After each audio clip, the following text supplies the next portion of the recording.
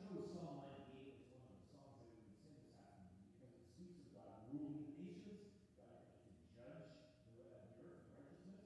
And we've arrived now at the phrase in the Apostles' Creed that he will come to judge the living and the dead. We're skipping over the little phrase, he ascended into heaven, because the fact that he ascends into heaven, he ascends to heaven in order to judge, to return to judge the living and the dead, and because we're going to deal more with what it means that he ascended into heaven on Ascension Day, or the Sunday closest to Ascension Day, coming up soon. So we've arrived at Heidelberg Catechism, Lord's Day 19, concerning the phrase, he comes to judge the living and the dead. We're going to have that on our screen. It consists of 3 question and answers. I'm going to be concentrating in our teaching on the third one specifically, but let's read all 3. I will ask the question, you can respond. Why is it added and sits at the right hand of God? Christ ascended into heaven to manifest himself there as head of his church, through whom the Father governs all things. How does the glory of Christ our head benefit us? First, by his Holy Spirit, who pours out heavenly gifts upon us, his members. Second, by his power, he defends and preserves us against all enemies. And now this one. What comfort is it to you that Christ will come to judge the living and the dead? In all my sorrow and persecution, I lift up my head and eagerly await that judge from heaven, the very same person who before has submitted himself to the judgment of God for my sake, and has removed all the curse from me. He will cast all his and my enemies into everlasting condemnation, but will take me and all his chosen ones to himself in heavenly joy and glory. All right. I'd like to start off the teaching on this particular Lord's Day by asking you this question. When you think about the Lord coming to judge you, how does that make you feel? How does it make you feel that the Lord will come to judge the living and the dead? I think for many of us, or perhaps not many, but some of us, and certainly many people throughout church history, the idea of the judgment of God has made us feel perhaps a little fear, a little uncertainty, perhaps a little bit concerned. We're going to sing a hymn at the end of this teaching, which has this verse in it, as we see on the screen. Day of judgment, day of wonders, hark the trumpet's awesome sound. Louder than 1,000 thunders shakes the vast creation round. How the summons will the sinner's heart confound or confuse? They'll be confounded. That there's something about judgment that makes us feel not too confident. But the Lord's Day that we have in front of us, in the question says, how does the fact that Christ comes to judge the living and the dead comfort you? In order, it says that this phrase in the Apostles' Creed should bring feelings of comfort or knowledge of assurance, that you ought to be comforted by this, not confounded by it. And so that's what I'd like to bring out from this section of the teaching on the Apostles' Creed. There are lots of different ideas floating in the broader Christian world of what the judgment will be like. And so we're not going to get into a real long-winded explanation of what will happen when Christ returns. But we do need to know some particulars about what it means that God will judge us. And a lot of the popular conceptions are based on Revelation 20, where it says that the books will be opened, right? Which Christians have often explained as the consciences will be opened. And so there's a popular Christian idea that what will happen at the end of times is that in some mysterious way God will stand up here, and then the books will be opened, and there will be an investigation and looking at the evidence of your life, and that then that will be weighed, and it will be determined at that moment if indeed you will be saved or not be saved, and then a verdict will be declared, and then that's what the judgment will be. And so that people then come before the judgment throne of God with some angst, with some anxiety, with some confusion about, okay, what's going to happen? What is the verdict going to be? I'm going to hope for the best. That is not a Christian understanding. That's not what the Christian church has taught throughout history. That is not how the Christian church has understood this phrase in the Apostles' Creed about the Lord coming to judge the living and the dead. We need to understand that the Bible doesn't teach us that there is a need that at the final judgment that the Lord is going to now investigate things and look through the book and then somebody's going to give a defense of their actions and plead their case, and then finally maybe if the father is convinced of something, that then the verdict is going to be this way or it's going to be that way. That is not what the Bible teaches. The final judgment in the Christian understanding is not that there is going to be a verdict discovered, but that the final judgment is more to be understood as a proclamation or an announcement by Jesus concerning the final state of every person. That it is an announcement, a public announcement, not after weighing all kinds of evidence. In a couple of texts to think about as they appear on the screen. Matthew 12:36. I tell you, on the day of judgment, people will give an account for every careless word they speak of. They speak, for by your words you will be justified, and by your words you will be condemned. Matthew 16:26. For the Son of Man is going to come with his angels in the glory of the Father, and then he will repay each person according to what he has done. John 5. And he has given him authority to execute judgment because he is the Son of Man. Those who have done good to the resurrection of life, and those who have done evil to the resurrection of judgment. You could also think of the parable of the sheep and the goats, where the Lord just separates people. This is, you can understand how in a popular conception you could be like, oh, it sounds like we're just going to weigh the evidence and see where they're going to go. But if you understand that in terms of simply a proclamation that the Lord separates people, the Lord says these people go to everlasting life, these people go to everlasting damnation, that it is a public declaration, not a drawn-out court case where evidence is weighed. It is an announcement that is made, a public declaration that is made. And it does also, that public declaration does indeed have something to do with works. The declaration will be made in a way that honors the Lord our God. He will judge the wicked in a way that brings God glory by showing his justice, and he will judge the righteous in a way that brings God glory by showing his mercy. So let's think about what that means in the terms of the judgment of what the Bible calls the wicked, those who do not believe in the Lord Jesus Christ. So the wicked come before the throne of God when Jesus returns to judge the living and the dead. It's not a moment where the Lord says, let's figure out if you're wicked or righteous. It's not like, well, let's weigh the evidence and come up with a verdict.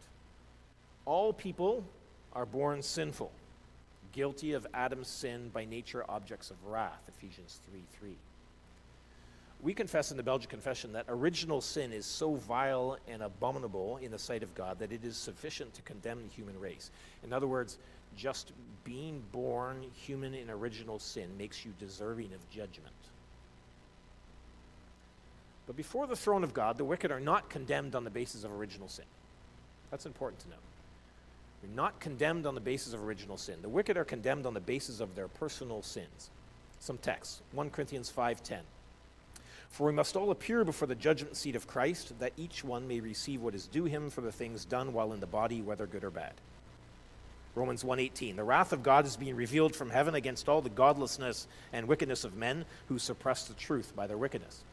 John 3:36. Whoever rejects the Son will not see life, for God's wrath remains on him. In John 8:24. If you do not believe that I am the one I claim to be, you indeed will die in your sins. So the declaration of the condemnation of the wicked is based on their sinful works. You could say it this way, that it is by the personal conscious acts of rebellion that the unsaved procure their own destruction. You're not judged based on original sin. You're judged on the way that you have procured judgment upon yourself through your conscious acts of rebellion. The wicked, the Belgian Confession says, will be judged on the basis of the testimony of their consciousness, based on what they have done. The Heidelberg Catechism in our Lord's Day says he will cast all his enemies into everlasting condemnation. And so when the wicked appear before the throne of God, it's not that God's going to say, well, I don't know what the verdict is yet, let me try to weigh the evidence.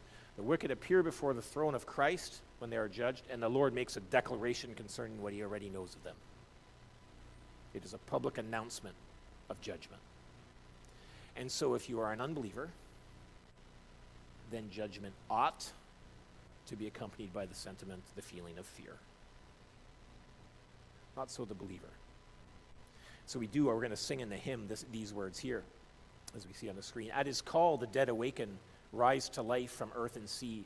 All the evildoers, shaken by his looks, prepare to flee. Careless sinner, what will then become of thee?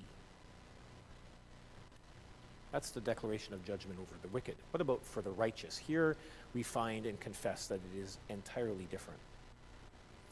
That the judgment of Christ, the coming of Christ to judge the living and dead, is something that brings the believer comfort. And why?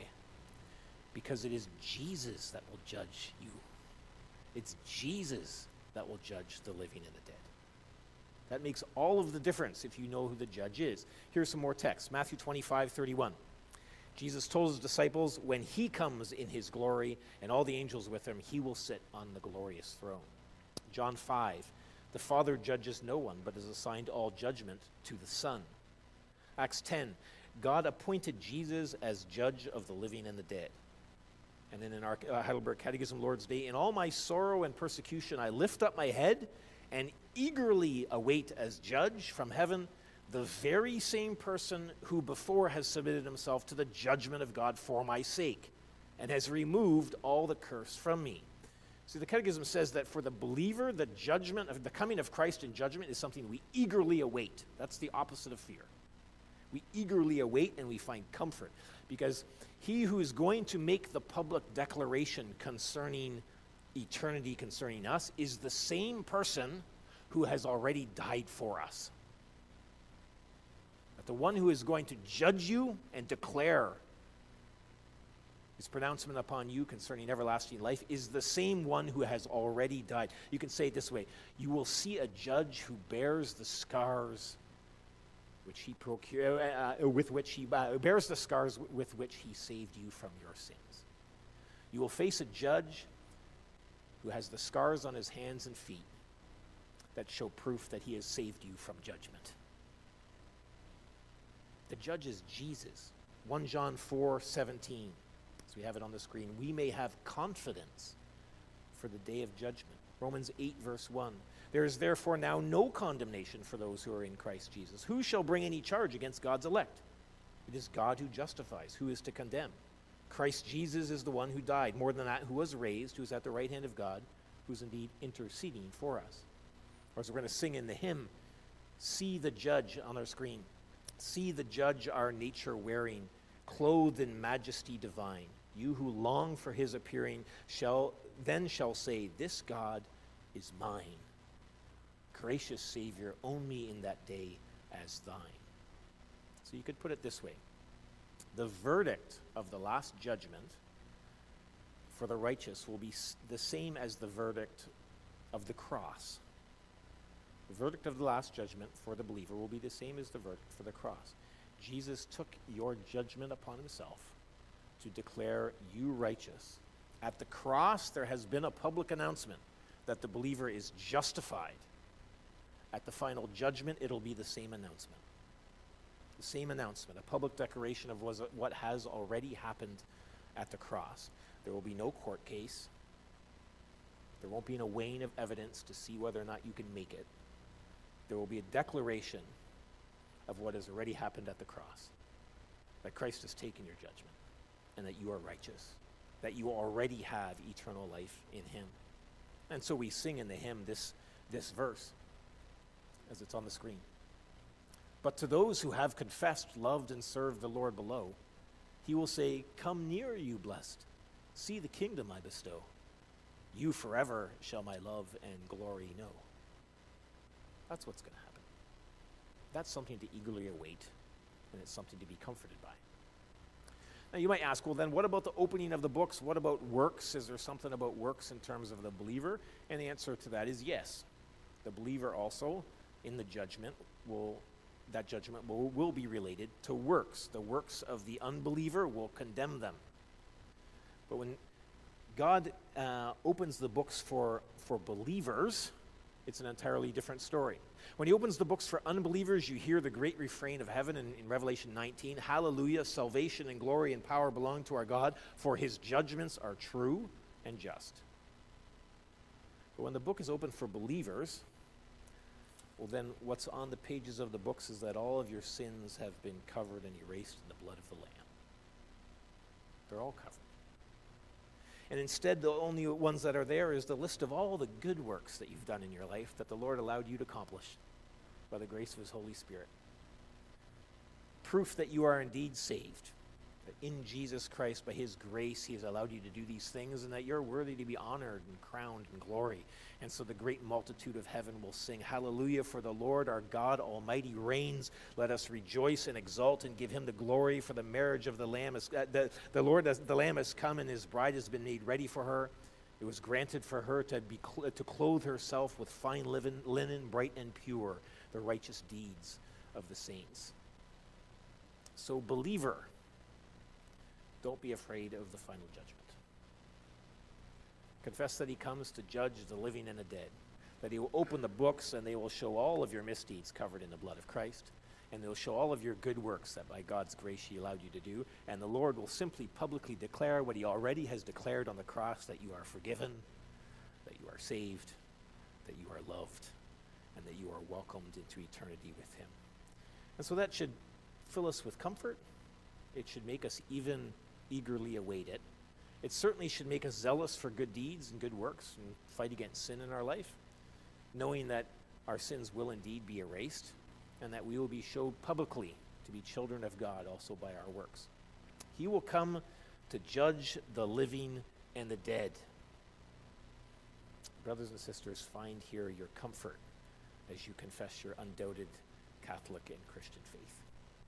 And all God's people said, Come, Lord Jesus. Let's pray. Lord, Father in heaven,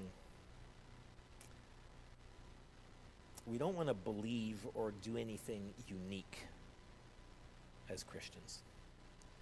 Lord, we want to believe and do what the apostolic church of all times and places has always believed and done. So we pray that you would work true faith in our hearts, a discerning understanding also of what the judgment means for us who believe, and that you would comfort us in Jesus Christ, who indeed has ascended into heaven, you who sit at the right hand of the Father, and you who will return to judge the living and the dead. Amen.